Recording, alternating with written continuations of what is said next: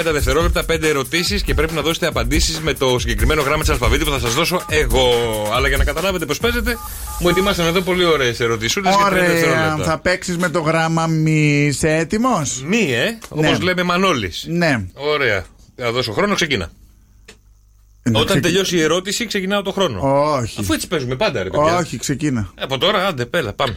Άφωνος τραγουδιστής ή τραγουδίστρια? Από Μη Μαρτάκης.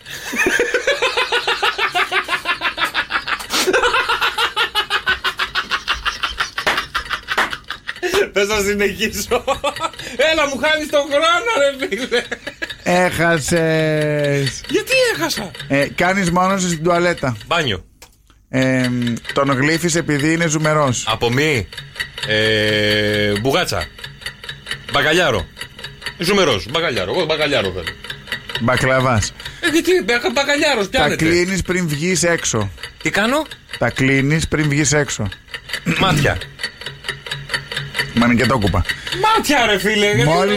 Μόλις τον πιάνεις και τον ανοίξεις, βγάζει υγρό. Μόλις τον πιάνω και τον ανοίγω, βγάζει υγρό. Μουσακάς. Μπράβο μου.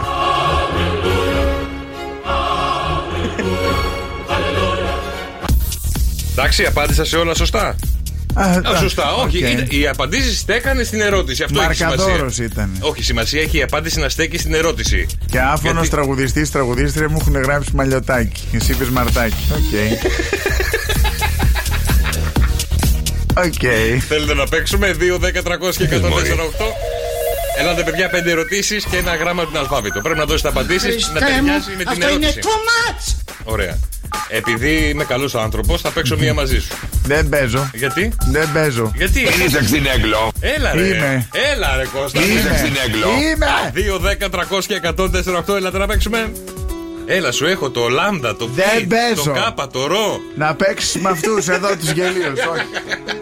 Γιώργος και Κώστας. Κάθε απόγευμα στις 5. Άκουσέ τους και στο lalala.gr. Σοκ FM 104,8.